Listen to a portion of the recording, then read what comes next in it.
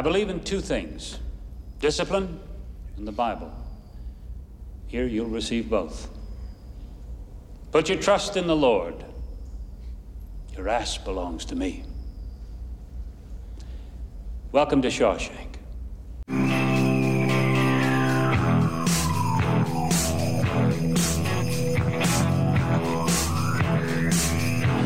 Season 8.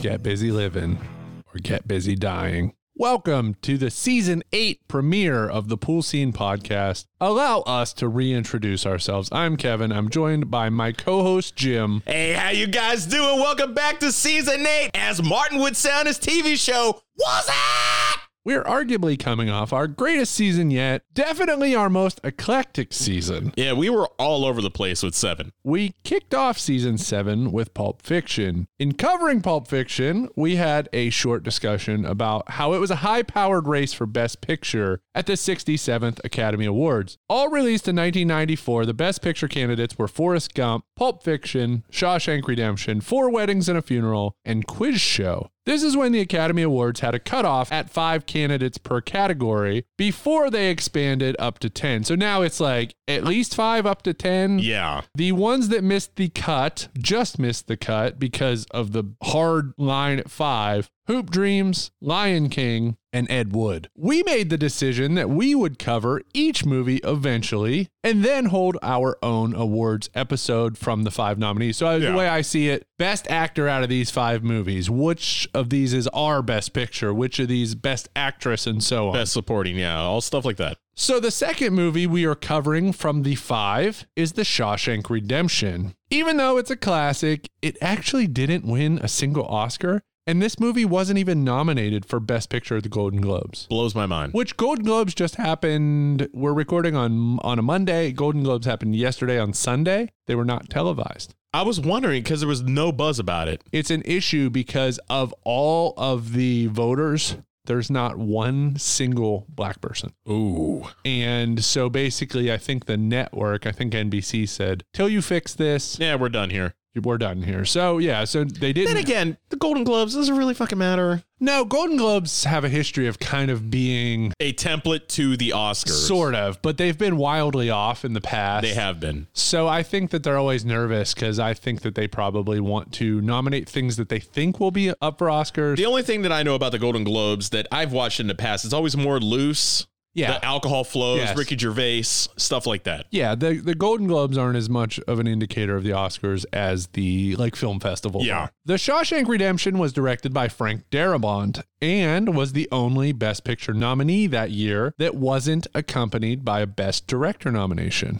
However, Darabont was still an awesome director. This was only the second feature movie that he had directed. Previously, he had written Nightmare on Elm Street 3, The Dream Warriors, the Blob remake from '88, and The Fly 2. Ugh, Eric Stoltz. After Shawshank, he went on to direct The Green Mile, The Majestic, and The Mist, which is also Stephen King. But Darabont is best known for creating, writing, and directing the Walking Dead television series before being fired by AMC. When did he get shit canned? Because I think that's after the first season. Okay, that's when it started going downhill. The rumor for firing Darabont was that he couldn't keep production on schedule. However, it was later confirmed by both Darabont himself and AMC they wanted twice as many episodes for 80% of the cost. Oh. So they basically, the budget it took him to make 6 episodes, they were like, okay, 80% of that for 12 episodes. Okay. Which is ridiculous. That's nuts. The first season of Walking Dead was the highest ratings that AMC ever had. It was amazing that first season. And they should have allowed them to spend whatever they wanted. But anyway, they fired Darabont. Yeah. Which in the end, probably a good choice. Yeah, and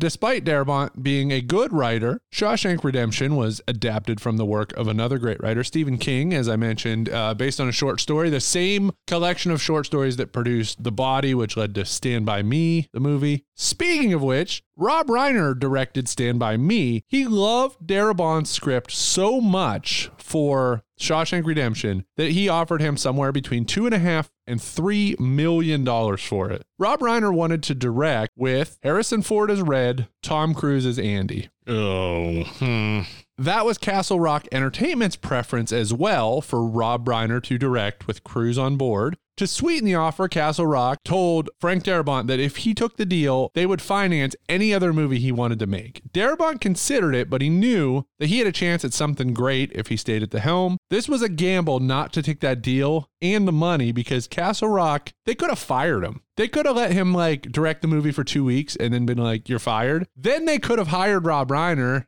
with Darabont's script, so it was a big gamble, but it paid off. I couldn't imagine Harrison Ford being Red. He's just always been that grumpy or Indiana Jones type. Red is Irish in the book. Okay. Like a white guy. And it's funny because there's actually a joke in the movie where Andy asks Red, why do they call you Red? And he says, maybe I'm Irish.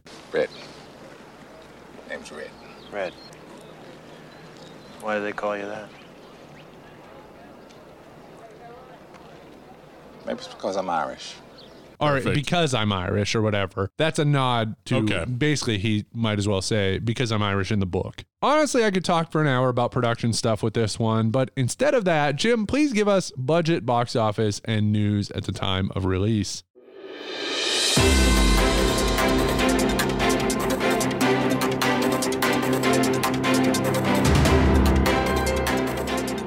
The Shawshank Redemption, one of the greatest movies of all time, definitely on my top 5 list, came out on September the 23rd, 1994, to a $25 million budget. The majority of this was filmed at the Mansfield Reformatory, which fucking awesome. And in Sandusky, St. Croix, other area around Mansfield. Yeah, so what's great is it's a lot of Ohio roots in this movie. I mean, Maine was the fictional area for it, but it took place here in Ohio and it ended up making $58 million, which you're like... It lost money, and it honestly only made that much because of after the film festivals and awards and stuff, it got a re-release. Yeah, because it earned only $16 million during its initial theatrical run. Many reasons were, as the movies we've already... Pulp Fiction, Gump, plus the unpopularity of prison films, its lack of female characters, and even the title, which was considered to be confusing for audiences. Oh, I'll get into that in a moment. Yeah, which I'm interested to hear you say it. Over 320,000 VHS rental copies were shipped throughout the country, and on the strength of its award nominations and word of mouth, it became one of the top video rentals of 1995. The broadcast rights were acquired following the purchase of Castle Rock by Turner Broadcasting System. Oh, I have more about that too. Oh, this is going to be good. I can't wait for you to hear it. So speaking of movie rentals, your top 3 at Blockbuster at this time were... Blockbuster Video! Wow, what a difference! A movie we covered, PCU. Can you blow me where the Pampers are? It wasn't anything to do with your penis. Speaking of, Serial Mom, which is a weird movie, very weird movie. There's a really good video store scene in Serial Mom. Yes, there is. The Sandlot and Blue Chips tied for 3rd. Sandlot. What else happened in the news? Kevin, the jury selection begins for the O.J. Simpson trial.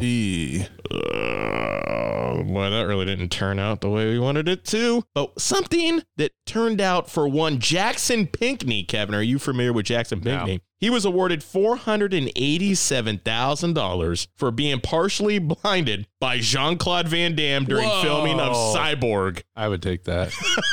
Whoops. I can't see. He was doing a dance of Kuduro. Was he showing him? He was like, this is what I did in Bloodsport. Yeah. And he threw powder in his face.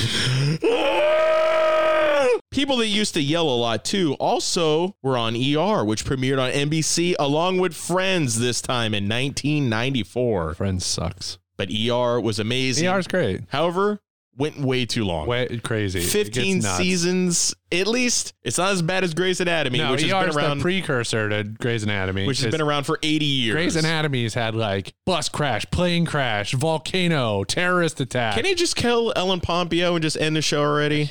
That's what if I'm her, I'm like, no, I'm living forever because they're paying her probably $15 million a season or something. Just fucking nuts. This is season number 8. We need to welcome somebody back into the fold. Welcome back, buddy. Good evening, everybody. I'm George Michael, and welcome to The Sports Machine. George is back for sports. Welcome back, George, for season number 8. Major League Baseball team owners vote to cancel the remainder of the 1994 season as well as the World Series for only the second time in history, continuing labor dispute with the Players Association. Could have been the Montreal Expos year. That was what everybody thought it was going to be. Plus, the Indians started making a run, too. And, of course, 95, the Indians made it to the World Series. Speaking of Cleveland, Tom Tupa. Here's a little trivia for you guys. I have some Tom Tupa trivia for you, too. Scores the first 2-point conversion in NFL history, running in a fake extra point attempt for the Cleveland Browns and a 28-20 win at Cincinnati. When I was in college, there was a pizza joint on campus, and we always used to go and order pizzas and sometimes drink beer before class, like a bunch of fucking degenerates. And I would tell them the name Tom Tupa. Every time I ordered a pizza, they'd say, "What's your name?" I'd say, "Tom Tupa." Really? And they'd always say, "Tom, you don't have to give us your last name. We just need to know Tom." So then I'd have to sit there like an asshole and wait to hear just the name Tom. But why Tom Tupa? Like, I don't know. Cleveland punter. Tom Tupa. The number one movie in America at this time, speaking of Jean-Claude Van Damme, Time Cop. Whoa. For 2 weeks. Number one movie, Time Cop. Time Cop might be a movie we have to cover on the show because it is an interesting movie that absolutely makes zero sense whatsoever. Yeah. And the number one song, Kevin, I'm going to make you guess it. The number one song for this time in 1994, take a guess. Aini Kamoze, Here Comes the Hot Stepper. Nope. Give you another one. I have no idea. Actually, Aini Kamoze was 2 months after this, was number one for 2 weeks. Really? Was. That was pretty close then, because The week before that, On Bended Knee, and before that, for fucking ever, was Boyz II Men, I'll Make Love to You. All right. I'll make love to you like you want me to, and I'll hold you tight, baby, all through the night. I'll make love to you when you want me to, and I will not let go till you tell me to.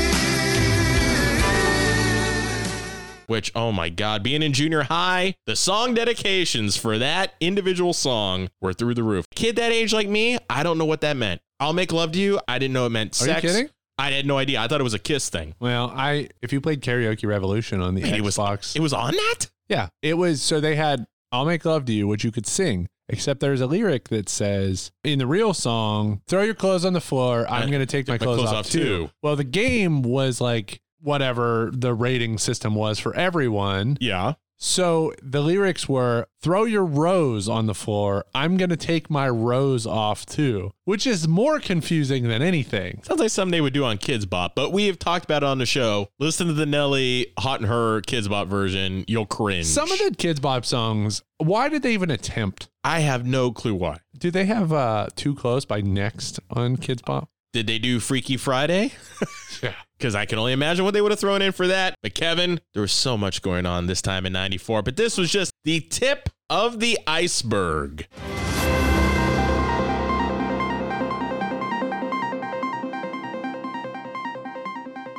All right, which is a precursor to the Titanic movie coming out. Yeah, which Kevin is looking forward to covering one of these days. Yeah, can't wait. Yeah, 100th episode. Two VHS. How great would that be if we double back Titanic?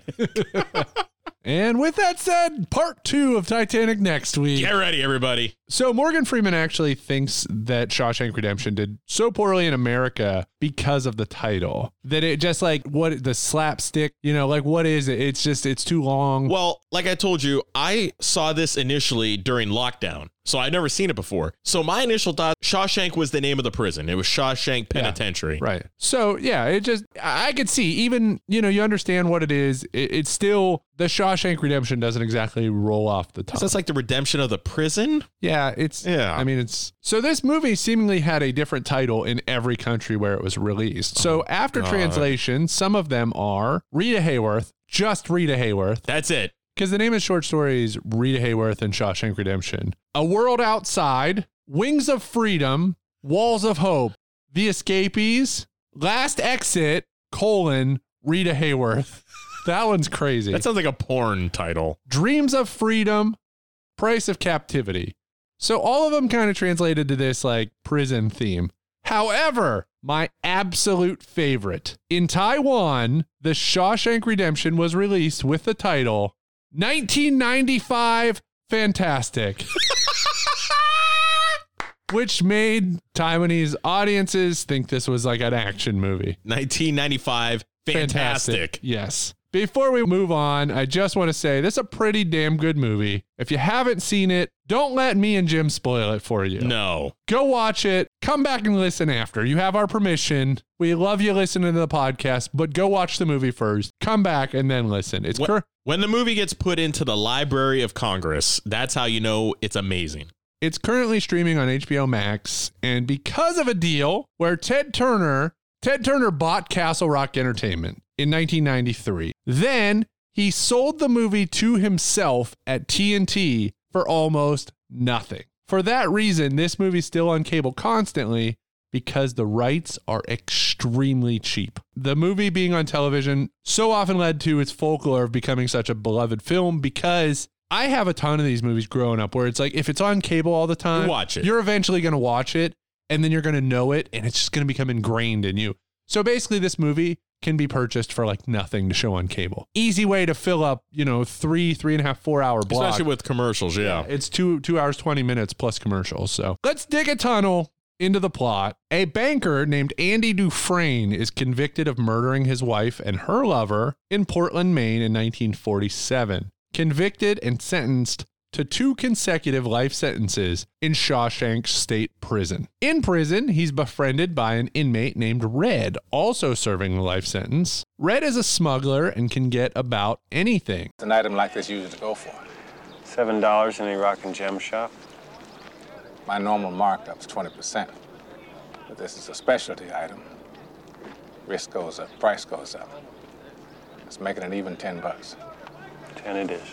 He gets Andy a rock hammer and a poster of Rita Hayworth. Early on, Andy is frequently sexually assaulted by a gang named the Sisters. Mm-hmm. So when we watched this, Dana missed like the subtext that he's actually being raped by the Sisters, not just like beaten. Andy begins helping some of the guards with money and tax help. In exchange, after Andy is nearly killed by the Sisters, one of the guards beats and cripples the leader of the Sisters and has him transferred to another prison. Hadley, yeah. Andy is then given a job at the library, but it's only a front for his tax and money services for the warden and other prison employees. I'm Deacons.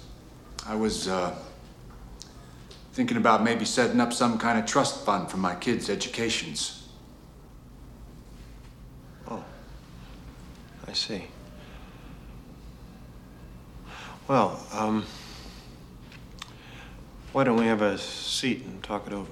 Essentially, he's laundering money for the warden under the name Randall Stevens. genius. Put an earmark on that name. Throughout the movie, there's other prisoners who come and go. One is Brooks, who Andy works with in the library. Brooks is paroled but hangs himself because he can't adjust to life outside prison. Love Brooks. Another is Tommy Williams. Andy helps Tommy, well, he tries to help him get his GED. He probably does eventually. So Andy took Tommy under his wing, started walking him through his ABCs.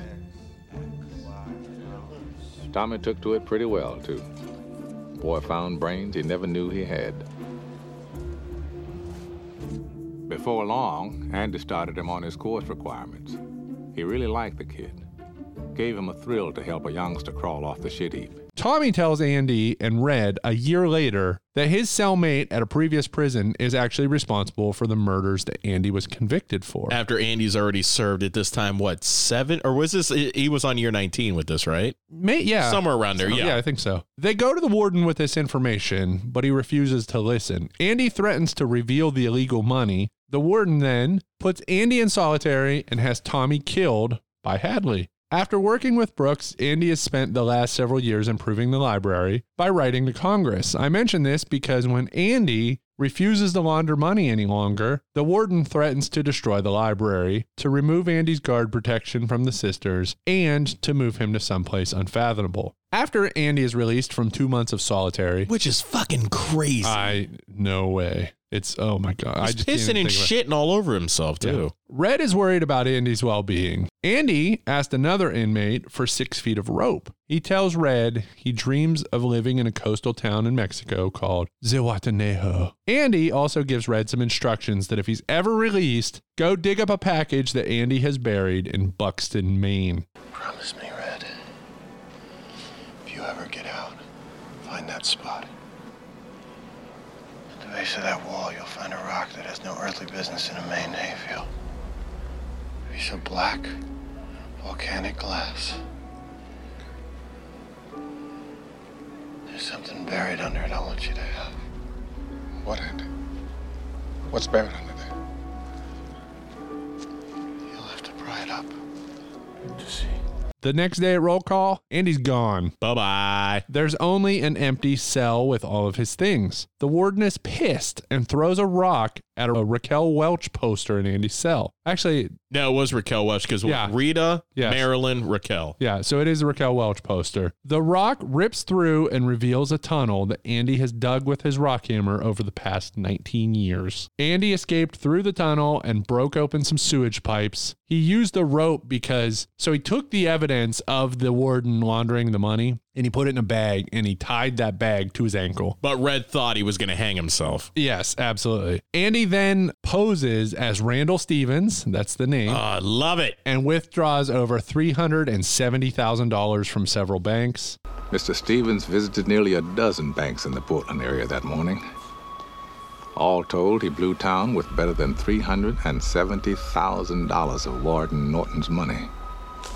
Severance pay for 19 years. He then mails proof of corruption and murders at Shawshank to the newspaper. When police arrive to arrest the warden, he kills himself. He shoots himself. The next year, Red is paroled after serving 40 years. He's struggling to adjust outside. He remembers his promise to Andy and visits Buxton, where Andy told him Red finds money and a letter telling him to come to Zihuatanejo. The movie ends with Red finding Andy on a beach in Mexico, and that scene almost didn't happen. It's the perfect ending, too. The original cut of this movie had Red on the bus, and it ended. Oh, that would have been bullshit. Because the whole theme of the movie is hope. So you have to draw your own conclusion. So you have to draw your own conclusion. But it's like, but somebody was like, listen, if we're going to give them the hope of it happening, what's it going to hurt to just show it? The look on Red's face of joy, and then you see Andy see Red, and it's pulling out. The camera's withdrawing, and you see them hug, and then it fades to black. It's perfect. Yes. All right, let's talk about characters. Tim Robbins as Andy Dufresne. This role was offered to someone else, and it's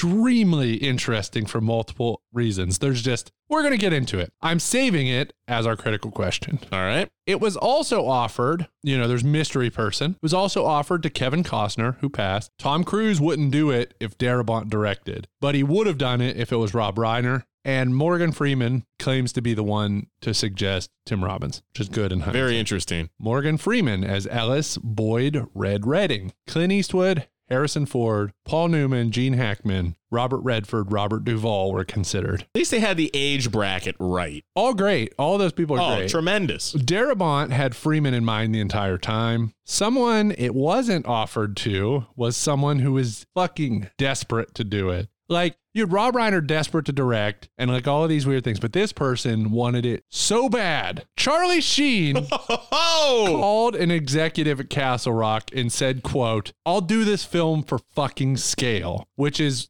it's the union minimum. Yeah. He would have worked for like $50 a day. He even filmed his own 30-minute test reel with him as Red. Maybe not Red, but I could see Tiger Blood Chuck Sheen play Andy. Or I could see him as Tommy. Yeah, very small role. Tommy would be great. He'd be perfect for Tommy. I could see him. I mean, I honestly can see Charlie Sheen in this universe. I could too. Maybe not as Andy, definitely not as Red, but Tommy, fantastic. At scale, perfect. Bob Gunton as Samuel Norton.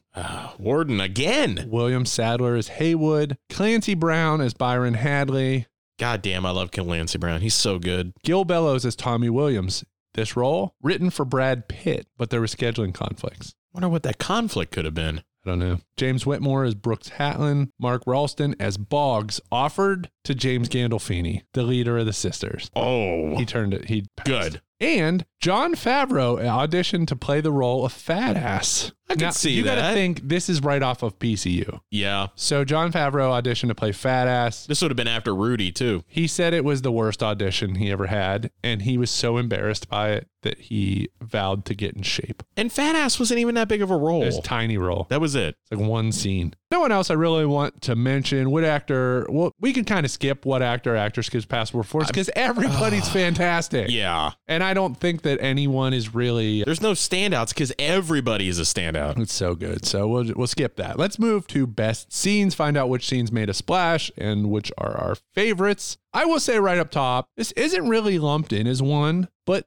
one of the reasons this works so well, it's the ultimate bromance movie. A non-sexual hetero friendship that lasts a lifetime. It's excellent. That is the appeal of this movie. It's excellent. It's truly a lifelong friendship movie. And then if we think about it, at the time in which this movie took place, white guy and a black guy being best friends. I'm actually shocked within the parlance of this movie that a race issue was never brought up or even directed upon, which I'm glad it wasn't because I think that could have taken the movie somewhere it didn't need to go. No, it's great. It is absolutely fan. They don't even mention that it's weird. It's excellent. They like, which it's not weird, but they don't mention at all like I was a black man and he was a white man. It's just, I love it. It is as it is.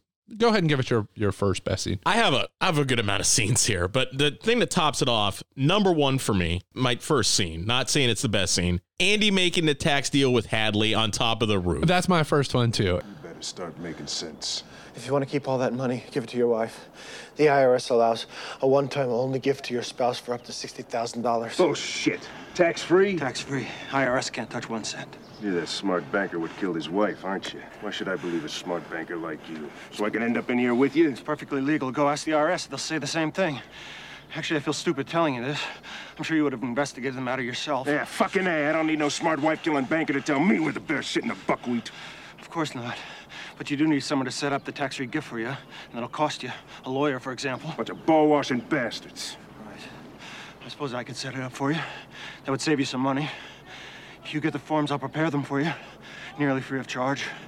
I'd only ask 3 beers apiece for each of my co-workers. Andy arranges, basically Red pulls a few strings so that... It helps to know when you're in the know. Yeah, so they're going to resurface the roof of the prison. They're going to retar the roof. Red pulls some strings to get, it's like Andy and all their other buddies, that duty. He even says something like, it's May, not a bad time to be outside. Yeah. But Andy almost gets thrown off the roof. He does. Because he overhears Hadley talking about how he's inherited this, $375,000. And he's only going to get $35,000 of it. Or maybe it's whatever it is. No, it was a lump sum, but that was his cut. Yeah. It was $35,000. And so basically Andy stops working, a cardinal sin, walks up to Hadley and tells him, what would your wife think or something? Do you trust your wife? Yeah. Oof. And he's like, what? He's going to throw him off the roof. And he goes, because you can do a one-time gift, give it to your wife, and the government cannot touch it. Then he saves him. Yes. So in exchange for doing that, his fee is that he wants 3 beers for him and each of his friends who are redoing the roof. So the second to last day of the job, they sit there and they drink 3 ice cold beers each. Andy doesn't even drink. He sits in the shade. I mean, the guy who plays, and I'm sorry, I forget his name. All I know him for is Colonel Stewart from Die Hard 2. He goes over and offers him it. As for Andy, he spent that break hunkered in the shade, a strange little smile on his face, watching us drink his beer.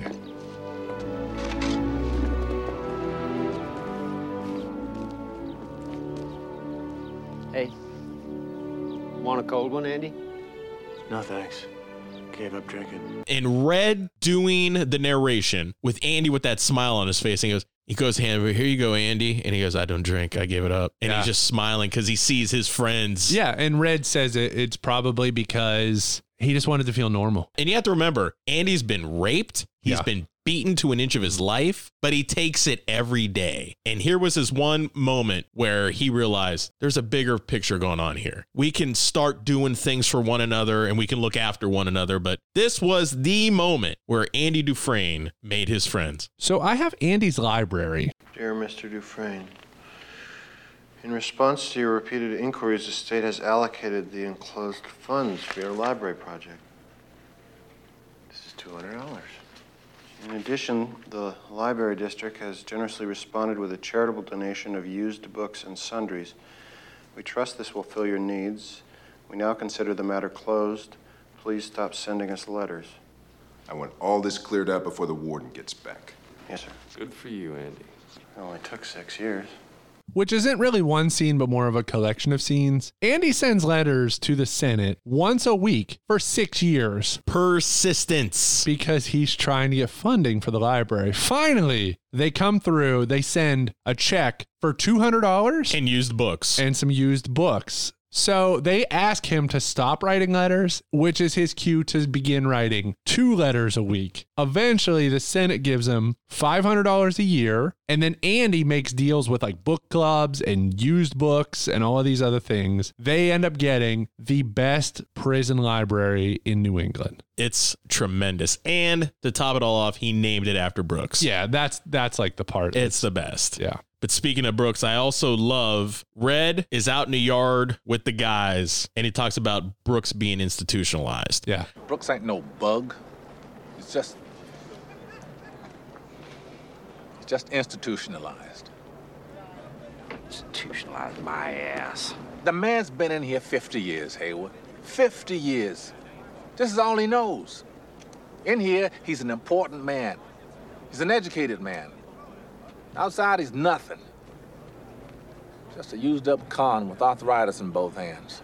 Brooks is not going to be able to survive out there. He's been in for 50 years. This is all he knows. Yeah. And as we see inevitably, Brooks kills himself because he's scared to be out there. He knows nobody. He's nobody, period. In prison, he was an educated man. He was somebody. He had responsibility. He was respected. That's what hurts the most. And that's why I love. Oh, there's a more hurtful deleted scene, which Frank Darabont did not include deleted scenes on any version of this because for some reason he was embarrassed of them. I don't know why.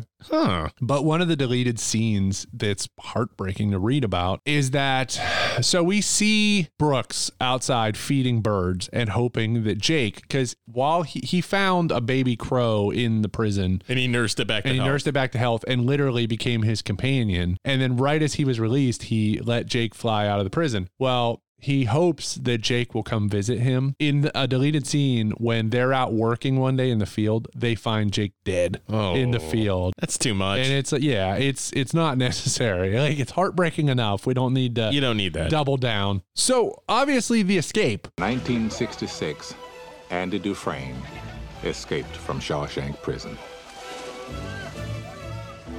All they found of him was a muddy set of prison clothes, a bar of soap, and an old rock hammer, damn near worn down to the nub.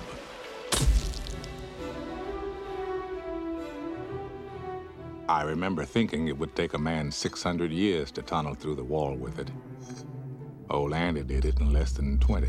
Andy has been using a rock hammer to dig a tunnel behind his poster for 19 years. And when we get the reveal of this, it's honestly one of the best things is that it shows how he was doing it. So he noticed how easily the wall chips away. Yeah. So then he's been just chipping away a little bit at a time. Using the same pick. Using the same rock hammer, which in the book, I think it's 2 different rock hammers or something. He replaces it over time. He has to dig the entire tunnel. And then once he digs the tunnel, he has to break open a sewer pipe and then crawl through 500 yards of sewage. But timing the slam of the rock to break the pipe to thunder. Yes, exactly. They did this genius filmmaking thing. Props to Frank Darabont, where throughout the movie, Andy just looks more and more beaten down and tired. And you think, if you haven't seen this movie, you don't know where, or if you haven't had it spoiled, you don't know where it's going. So you think that Andy's just like beaten down, worn out from prison. He's been there. It's taken a toll on him. But actually, it's because Andy has been staying up while everyone else is sleeping. Andy is awake digging his tunnel. So basically for 19 years, Andy has been operating on only as much sleep as he allows himself because he's been digging a tunnel. My next one is after Andy gets the response back to get the library funded with the used books and the $200 a week. In celebration, Hadley tells him, I want this shit out of here. Yeah. The other guard who is genuinely happy that Andy got it, but he can't show his cards to Andy. So he's taking his shit, which, not to make fun of my girlfriend here, but this is the first time she ever heard pinching a loaf. She didn't know what that meant. She's like, what's that mean? I was like, he's taking a shit. He pinched off a loaf. Yeah. No idea. I digress. So as he's in there taking a shit, Andy starts playing music, and it's operatic. Yeah. Andy? I have no idea to this day what those 2 Italian ladies were singing about. Truth is, I don't want to know. Some things are best left unsaid. But of course, you know, they break into the door and he gets put into the hole for 2 weeks. After Andy comes out, they're sitting there in a cafeteria and he talks about how music has correlation with hope. Oh, it's fantastic. Lost interest in it, though. Didn't make much sense in here. Here's where it makes the most sense. You need it so you don't forget. Forget? Yeah, forget that there are places in the world that aren't made out of stone, that there's something inside that they can't get to, that they can't touch. It's yours. What are you talking about? Hope. It's not heart-wrenching, but fuck, you just get put in this moment where it's like, that's right. Yeah, There's they all something kind of, about like, it. Red kind of says, like, well, I've given up on music because I'm in here. They're not allowed to hear music. And that's when Andy says, well, now it means more than ever. It's funny, not funny, but it's funny in a way that I can't remember exactly what it is, but the opera that he plays is actually a story that mirrors Andy's. It's about like a lover who kills someone's mistress or something. It is like literally oh, it's perfect. Yeah, it's the story of It's point for point. Yeah. When Red gets paroled, and it's almost a mirror of when Brooks was paroled. Yeah, I have this They too. get the same job. They live in the same a mirror. apartment. But instead of following in Brooks' footsteps, because Red, we sense, is getting there. Yeah. But the reason Red doesn't is because of his promise to meet up with Andy. Terrible thing to live in fear. Brooks Hadlin knew it all too well. All I want is to be back where things make sense, where I won't have to be afraid all the time. Only one thing stops me. A promise I made to Andy. And he still carved into the beam, Red was here. Well, Brooks was here, And then- so was Red. Yeah, so was Red. So it's pretty fascinating that he is saved by his promise to Andy. He gets something that he's never had in prison. Something that Andy gave to him was hope. Andy always had hope. Everybody else in Shawshank lost hope. Yeah. Andy's gift to Red was to give him something to look forward to, which, as we said, the movie almost ended with Red on a bus and not knowing where he's going. Yeah. So I understand why they would have done that because the theme of the movie is hope, but in actuality, you have to see the reunion. But what's great about this too, the one scene where you think after this he's gonna hang himself, when he asks his boss at the grocery store to take a piss. Yeah. And he's like, I've asked to take a piss my entire life. Fuck. Yeah. You know, and then you're like, you see the desk set up in the hotel room and he's going to do it, but he doesn't because he's like, had a promise for Andy and I'm not going to do it. Thank God he met Andy because he would have offed himself. My next one, in the library, Andy explains to Red all the shit he's doing to screw over the warden. Oh, yeah. Mr. Stevens has a birth certificate, driver's license, social security number. You're shitting me. If they ever trace any of those accounts, they're going to wind up chasing a figment of my imagination. Well, I'll be damned. Did I say you were good? Shit, you're a Rembrandt. You know, the funny thing is, on the outside, I was an honest man, straight as an arrow. I had to come to prison to be a crook. But you don't know yet what he set up for accounts is what he's going to use when he gets out. Yes. That's what's so fucking genius. He's running the long con on the audience. Which is amazing because Red's even like, you got to watch what you're doing. He's like, no, this is foolproof. This person doesn't exist. They don't exist. They have their own birth certificate, their own passport, their own social security number. It's untraceable. Yeah, We'll be fine. You'd be surprised what you can do through the mail. That's what's so good about this movie. It's little baby steps, it's set up everything to give you the great ending at the end. Yes. And, you know, even without the payoff, like if you just turn this on and you don't get to sit down and watch the whole movie, it's still a good movie. It is. I agree. But all the ingredients individually are great. It's a great cheese, a great cut of protein. Everything is great. Great ingredients. But when you put them together, that's when you get, it's a masterpiece. Yes. Any other scenes you want to mention? I have a couple. I'll mention real quickly. Okay. Where Tommy reveals to Andy and Red that he knows who killed his wife. About 6 months left to go. Get a new cellmate in. Elmo Blatch. Big, twitchy fucker.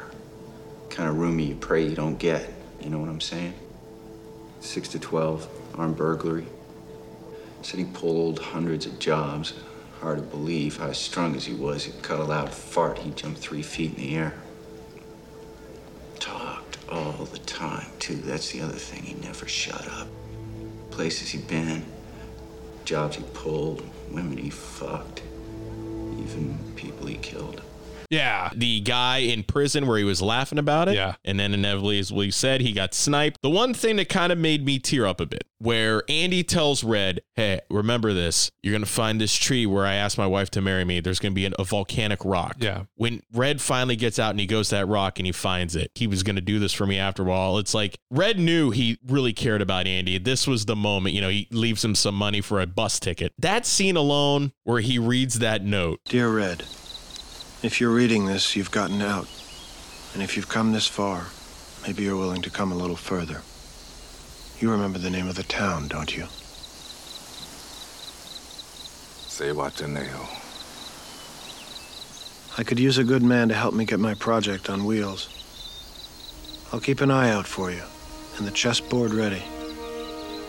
Remember, Red, hope is a good thing, maybe the best of things, and no good thing ever dies. I will be hoping that this letter finds you, and finds you well. Your friend, Andy.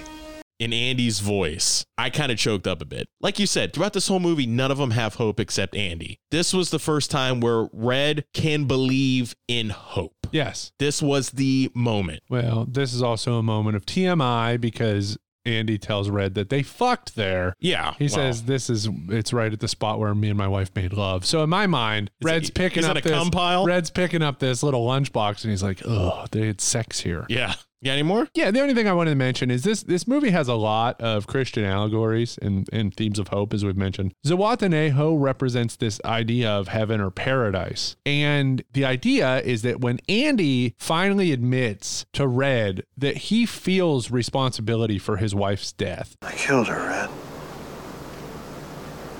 I didn't pull the trigger. But I drove her away. And that's why she died, because of me. The way I am. That don't make you a murderer. Bad husband, maybe. Feel bad about it if you want to, but you didn't pull the trigger. So even though he didn't pull the trigger, he feels responsible because he drove her away. He drove her into the arms of another lover. But even Red said, it's because you're a bad husband. You know. Yeah, right. But so it's not until Andy admits that he gets to go to Zihuatanejo. And Red, when he gets paroled, and ultimately what leads him to Zihuatanejo is that he admits he cannot save himself or truly atone for his crimes. Because when they take him to his parole hearing after 40 years, he's like, I don't fucking care. He's like, I can't. You know, I've sat in here trying to think of and he's like, I can't. Well, the past two parole hearings, at his 10 and his 20 and his 30, he says the same thing over and over again. He gets denied parole. So it's not until they both have these moments of like epiphany. Yeah, letting something off of their chest that they're finally able to reach that freedom. So sort of in a way like giving yourself to Christ. And with that said, pool check. Pool check!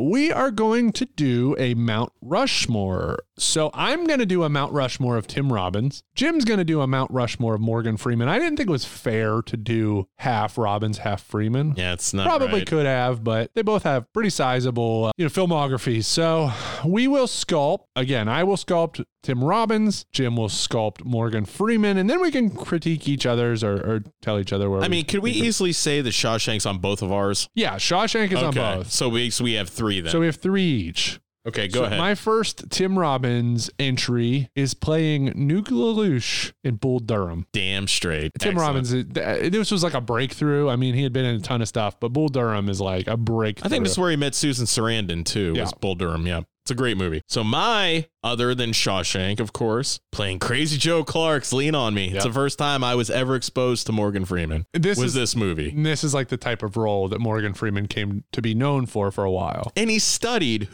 Joe Clark's real person. Yeah. He was a principal in Patterson. He hit it to a T. Love it. Reverend Slappy. My Xbox gamer tag. So my next Tim Robbins is a movie for which he won an Oscar for Best Supporting Actor. It's Mystic River, which is one of those like almost Hannibal Lecter sort of things where he's not really in Mystic River that much. I mean, he's an essential character, but he doesn't get a ton of screen time. But what he does It's a stand-up. It's the stand-up. It's fantastic. So I still need to see that. You should watch it. It's really great. So super sad. So my next, speaking of super sad, my next Morgan Freeman by far playing Detective Somerset in Seven. Yeah. I mean, come on. He's the grizzled old veteran dealing with Brad Pitt, which wouldn't that be weird if Brad Pitt was in Shawshank? Yeah. And then he'd work with Brad Pitt again. But he's basically a Danny Glover guy. He's about ready to retire, and all this shit just fires off. John Doe has the upper hand. Don't look in that box. It's so good. My last Tim Robbins Mount Rushmore entry. So this is a little bit of a cop-out. There's about, as all these serious Tim Robbins roles that are so great, Tim Robbins at heart is, again, we mentioned previously that him and Tom Hanks kind of were in the same ballpark for some roles. There's this comedy element. So it's like, again, there's probably 10 interchangeable roles, but I picked Anchorman. He plays a public news anchor. That is good. In the like fight scenes. It shows that he had this like weird, kooky humor. He has range. Like he played the stranger in Tenacious D, The Pick of Destiny, and he's so fucking weird and strange, and it's awesome. It's like, why would Tim Robbins do that? And it's because he's awesome. I agree. So my final one, of course, like I said, Morgan Freeman has one hell of a catalog dating all the way back to 64 when it comes to movies. I had to pick Drive You Miss Daisy. Yeah, that's the first Morgan Freeman movie that I know. It's phenomenal. Just the friendship that builds between her driver, and in the end, she starts getting dementia really bad. But just like Shawshank, he is there for her. Wherever she needs to be, he's there. She's starting to go downhill. He is the one that she remembers. Yeah. So it was always good. The one Morgan Freeman one that I had written down that you didn't mention that I'd probably swap out for maybe Lean On Me. Although Lean On Me sort of like the pick in Anchorman for Tim Robbins because it represents, that's what Lean On Me sort of is. It represents 10 different roles that Morgan Freeman played. I agree. So the one I'd swap out maybe be Glory, the Civil War movie. See, I had a hard time between that and I will admit Lean On Me. So if I had to swap out one of yours, I would, as hard as it would be, I would swap out Anchorman for Hudsucker Proxy. Yeah, Coen Brothers movie. Because I love Hudsucker Proxy because he's trying to develop a hula hoop. Yeah. And it's fucking weird, but it's also fucking amazing. Yeah, I love that movie. Fantastic. It's so out there for the time. Yeah. Yeah, that movie, the reason I love that movie, but I probably wouldn't put Tim Robbins is just because that movie is more of a result of like the entire environment, you know, not as much as like Tim Robbins' singular performance, but kind of just like the whole thing. He holds up the paper. What? Circle? We've already created a circle. Let's get back in the pool, not spending too much time on the pool check. Prisoner escape! Everybody back in the prison pool! Our critical question. So I promised it earlier. I'm excited for this. You didn't know? You said you were saving it. I am, but I don't know if you know what's coming. Okay. The role of Andy Dufresne was offered to Tom Hanks. Oh! Tom Hanks turned it down to be Forrest Gump. Interesting. For which he won Best Actor. Then I have to ask, who would have been Forrest Gump? Well, we're going to talk about that in a second. All right. We literally talked during Bachelor Party when Kalenich and Shane were on. We talked about how Tim Robbins and Tom Hanks were a little bit interchangeable in the 80s. So it's interesting that Tom Hanks was going to be, you know, for Tim Robbins here. Jim, I'm asking you to provide your alternate revisionist history if Tom Hanks would have been in Shawshank. So let me give you mine first. Okay. Mine. Tom Hanks would have done Shawshank. He would have not won Best Actor, and Shawshank still would not have won Best Picture. I have Sean Penn would have won Best Actor for Forrest Gump. Oh. And it would have still won Best Picture. The other candidate I would have had, and he wasn't considered, was Michael Keaton would have played Forrest Gump. Oh. But Sean Penn was considered for Forrest Gump. And I could see Sean Penn. Sean Penn is Forrest Gump, and then it still would have won Best Picture. And then Tom Hanks would have not been in Green Mile, but Tim Robbins would have. And then in both universes, Tim Robbins still wins an Oscar for Mystic River for Best Actor. See, I could see Tim Robbins going into Green Mile, but winning for Green Mile. I don't know who won that year off the top of my head, so it's interesting, but... To be completely, now here's what my thought. If you're taking out Tim Robbins for Tom Hanks for Shawshank, yeah, I think Tom Hanks wins Best Actor for Shawshank. even because Tom Hanks is a better actor, you think? I don't know if it's a better actor. Don't get me wrong. I think Tim Robbins is perfect for this role. Yes. Excellent. I just think name branding and slightly more gravitas, I think Tom Hanks barely gets it. I know. I think the role of Forrest Gump was going to win Best Actor. Regardless. It could have been fucking Adam Sandler. And I think he would have, because I don't think there's enough, not that there's not enough to the Andy Dufresne character, but I mean, he's got not a ton of dialogue, but what he does have is meaningful. Think about the character of Forrest Gump. That was like, that is a complex 1000% was going to win Best Actor as long as somebody didn't go in and completely shit on it. True. So whether it was Sean Penn or what if Tim Robbins was Forrest Gump? See, I can't see it, which is weird because they're a little bit interchangeable, but I cannot see Tim Robbins as Forrest Gump. Maybe I can. I don't know. If Tim Robbins was Forrest Gump, he would have won Best Actor for Forrest Gump. The choice is there. So Tom Hanks decides to take Shawshank over Forrest Gump. Yeah. Save Zemeckis goes, hey, Tom, they're close. Yeah. Tom and Robert Zemeckis are friends. Do you have anybody in mind? I would like to have your opinion, your expert opinion. Hello, Adrian Smed. Adrian Smed. Calls it in. He's like, thank you, little demon. So what would have happened to Shawshank with Tom Hanks is more people would have saw it. More eyes would have been on it. So it would have made more money. It may have picked up steam. I just think, and not to spoil our episode here inevitably in a year when we cover eventually all 5 movies and do our awards episode, I just can't imagine anything beating Forrest Gump that year. I mean, it's a historically relevant movie because it puts Forrest Gump in these historical places. It's Oscar bait. Yeah, it is. I mean, it's not the best movie of 1994, but it is Oscar bait. It is the performance of playing a mentally challenged or, what later would probably be realized as autistic. Yeah. Absolutely nothing wrong with that. Yes, but it is written right for that. That is everyone's dream, is to be in Forrest Gump. Think about this, though. Say Gump doesn't come out in 94, it comes out in 95. Does Tom Hanks take this role as Shawshank and then also does Forrest Gump? Yeah, so holy shit. He could have almost done both in 94. He would have done Philadelphia, Shawshank, Forrest Gump. And he would have got dual nominations. Wow. He probably would have been nominated for Shawshank and Forrest Gump. I would have been one insane. for Forrest Gump. God damn. Yeah. All right, let's move on to some logic. It all could have been different, Mr. Walker. You should have allowed nature to take its course. I think Wahlberg should have been Forrest Gump. Hey, Rod, how's it going? Where's Brooks? I want to make a library. I like books. Or Forrest Gump. Hey, Jenny. Hey, Jenny. Stupid as stupid does. So first, how Annie managed to dig for 19 years without ever getting caught, even on accident. I was going to say that. How does nobody, I don't care how soft that fucking rock is. That rock could be wet clay. I mean, you got to think the guards, they got every once in a while they got to patrol, and they don't look in his cell and he's not in there. And at first, Hadley fucking hated Andy. And then 2, this is all part of the same one. When he gets in the hole to dig, how does he stick the poster back to the wall to cover the hole? It's a good point. How do you stick the poster? Because there's going to be a draft, and that bottom of that poster is going to flimse up a bit. Yeah, I don't know how he re-sticks it to the wall, like to make it not fall. I don't think gum. Or that poster never falls on accident one day. Yeah. Guard walks by, a little breeze. Oh shit. Sticky tack. Like how's it not fall off the wall? There's just the odd. And imagine what would have happened the fallout if like whoops. Hey buddy, you got a 10-foot hole in the wall there. Like this isn't my cell. Whoa. Isn't this great?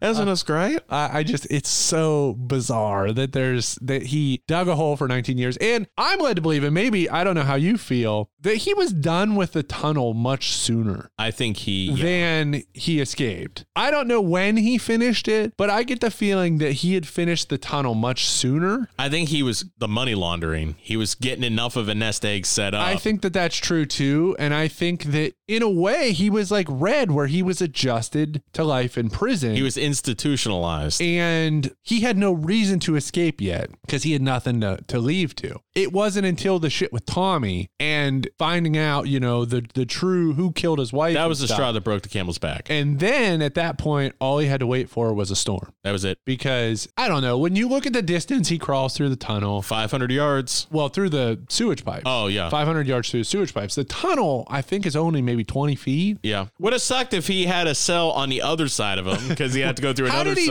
know? That's the thing, too. How did he know that the tunnel would come out to where it did? Unless he had Red get access to the fucking blueprints. But He was in the library. But he was in the library. True. Yeah, because what if he had dug a fucking hole and then it came out into fucking warden's office or it's behind the safe. Yeah, into the bathroom or something. Hey, watch out, asshole. So I have one. It's a graceful type one. They age questionably. Yes. They slow down age. Yeah. And they just add maybe hints of gray in their hair. That's about it. I mean, Andy doesn't age at all. Yeah. Except they put bifocals on him, add a little bit of gray. Well, but 19 years have passed. I would say he goes from probably 30 to 50. You age quite a bit from 30 to 50. But you're going to age even more being in fucking prison. And you're in prison eating sulfurous food. Yeah, with maggots. Yeah, with literal maggots. Yeah, gruel. I have one that I'm surprised you missed. How does Andy trust that no one would find the money in the letter he left at the rock wall? Oh. He legitimately fucking puts a couple tin 50s with a bunch of money in it in a letter and then just covers it up with a volcanic rock. First, how would Red find this? He knew where the fucking map. He knew where the wall was, but it's like he just had to walk until he found a volcanic rock. And then Red used the money to go to Andy. That was his bus ticket money. But what if somebody had been like, holy shit, I found $100. Fuck you, Andy. And then they left the letter, but not the money? Yeah. What would Red would have had to do what? He was probably making $2 an hour at the grocery store, not even. He would have had to hitchhike or something. And the whole plan would have fallen apart. It's just the idea that Red has enough trust in this rock wall where he fucked his wife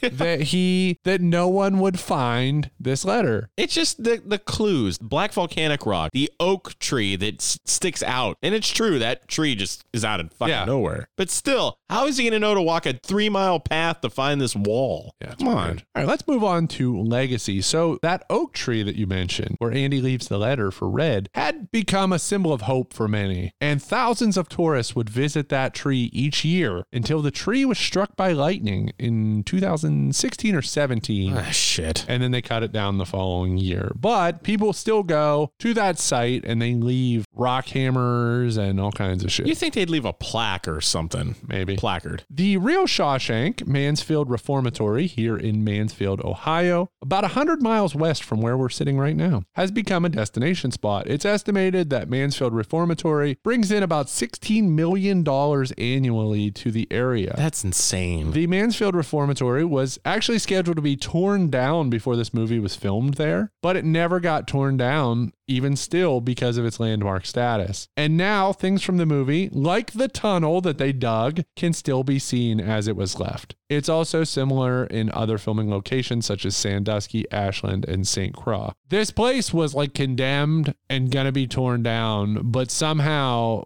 Frank Darabont or whoever, Castle Rock, was like, hey guys, before you tear that down, can we use this? Can we use it? So they were able to use it relatively cheap. And honestly, it provides such a great setting. Have you gone there at all? I've been past it. I've never actually been. went. I know Meg CH has went. Sometimes they have the haunted houses and the ghost hunts. Yeah, ghost hunts. You can stay overnight in it and stuff. And yeah. And then there are publications that have The Shawshank Redemption as the greatest movie of all time. It's been number 1 on IMDb as ranked by users since 2008. Where would this rank? Is this in your top 5? No, not my top 5. Top 10? No. Really? Yeah, very good movie. Just this would probably be my number 5. It's very good. I like it a lot. And I like Stephen King a lot. I think that, you know, this is an example of what can happen when Stephen King's work is adapted by the correct people. I agree. By people who are big Stephen King fans, not people just looking to The Stand. Yeah, which is 100 times failed. Ugh. Yeah, no, it's a very good movie. It's a movie I like a lot, and you know, it's in my top 50 maybe, but maybe one of these seasons for the 10 movies, we should do your top 5, my top 5. That'd be something. That would be interesting. It's interesting because with us doing the Oscar movies of, you know, 1994 Oscar movies, we've now knocked out Pulp Fiction and Shawshank. We still have Forrest Gump, which is going to be something when we cover it. But then it's Quiz Show and Four Weddings and a Funeral. Four Weddings and a Funeral should be interesting. Quiz Show, I love Quiz Show. Quiz Show's fantastic. Yeah. It's not Shawshank, Pulp Fiction, or Forrest Gump. It's not. It's a great movie that's not on that level. And but Four Weddings and a Funeral will be interesting. And then I would say when we do the awards show, and we'll cross this bridge when we come to it, maybe we include other 1994 movies as well. Just because like Hoop Dreams. Yeah, it's iconic. And some of the other ones that I said were that just missed the cut. But yeah, we'll talk about that later. First, stick around for some plugs. Tonight on A Double Fresh Prince, Will's father returns. I'm gonna go with him. And Will goes to Philadelphia. Well, when are you coming back then? I'm not. A special hour of Fresh Prince, NBC Tonight. Pool Sceners, once again, thank you very much for listening to this week's episode of the Pool Scene Podcast. And as always, like, comment, subscribe, rate, and follow Apple Podcasts, Spotify, and Podbean. Smash that like button with unbridled enthusiasm and make sure you spread the word of the Pool Scene Podcast to one and all. Go over to Facebook at Pool Scene Podcast. Join the Pool Sceners group. You guys want to win some free stuff? Maybe make a suggestion about an episode or two? Let us know. Join today. Instagram at Pool Scene Podcast and TikTok. We're trendy with the kids, y'all, at Pool Scene Pod 1. And as always, thank you. And now back to Kevin. Final lap guy. Yeah! The final lap!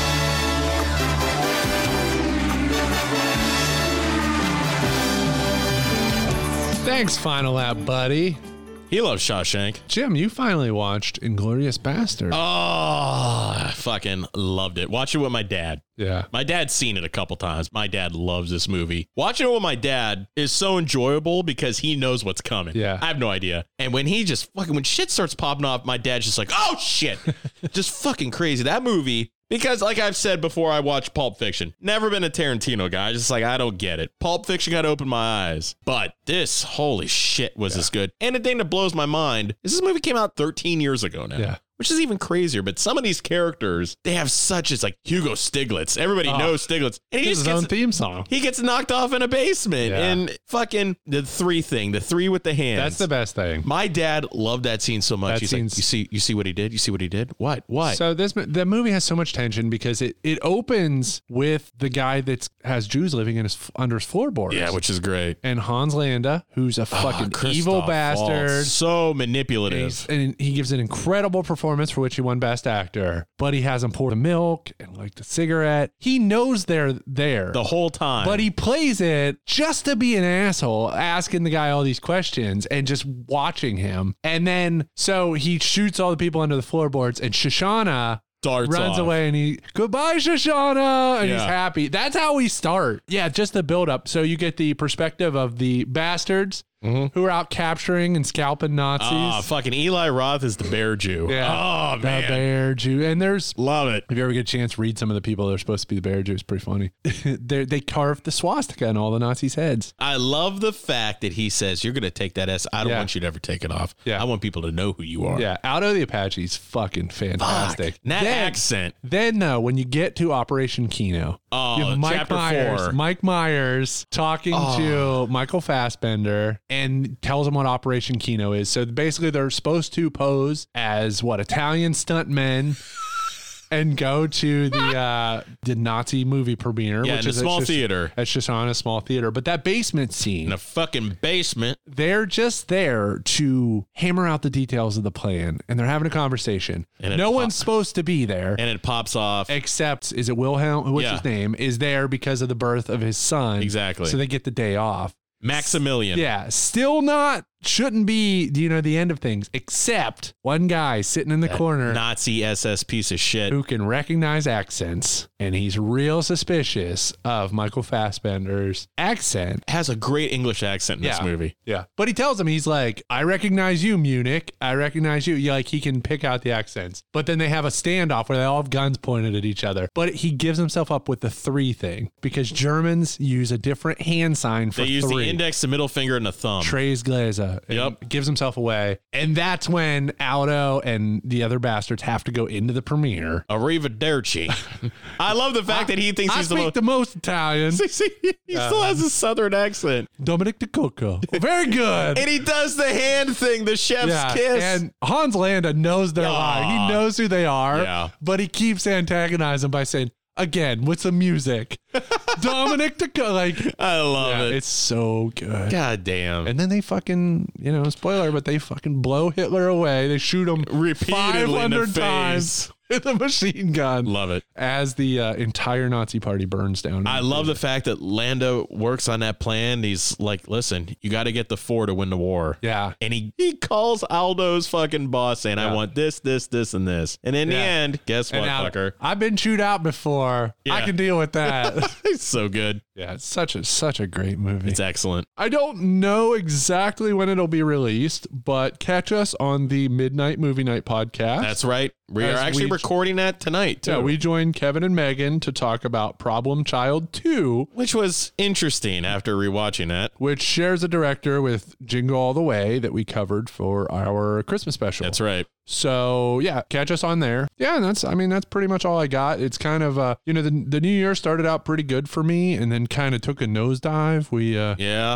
just the shitty logistics of the world we live in now and COVID and the school district my kids go to, they don't have enough educators right now. They don't have enough teachers. They're all out. And then in certain states, they're so desperate for teachers and substitutes that they're literally, if you're 18 years old and have a high school diploma, they will hire you as a substitute. At that point, are you not just a babysitter? Pretty much. So why? I can add. Why even? They're not teaching. At that point, they're babysitting. And what is the benefit? There's no benefit. It's a very scary time right now. Well, one thing I want to bring up real quick before we send it off into the next episode. Bob Saget. God damn it. Yeah. Fuck. Betty White on New Year's, and now Bob Saget, 65. We had 3 in a week. 3 beloved icons in a week. We had Betty White, John Madden, and Bob Saget. Bob Saget. Yeah. They just found him in a hotel room. Yeah. No drugs, nothing involved. 65. That was it. Yeah. No. They're not taking the bad people. They're taking the great ones. Yeah. They're just. It's like Bob Saget, of course. Danny Tanner. And we also remember him from America's Funniest Home Videos. Kicked it off with that. But I'll never forget getting into my teenage years and seeing Bob Saget stand up. Danny Tanner's fucking talking about fucking and all this other thing. Yeah, he's a very dirty comic. He's dirty as shit, and it was fucking mind-blowing. Yeah, watch the comedy documentary called The Aristocrats. It's the best. With Bob Saget and Gilbert Gottfried and a bunch of others. Hey, rest in power, Bob Saget. We'll miss you, bud. All right. Well, next week, it's going to be a surprise what we do. Yep. But until then, see you later, assholes.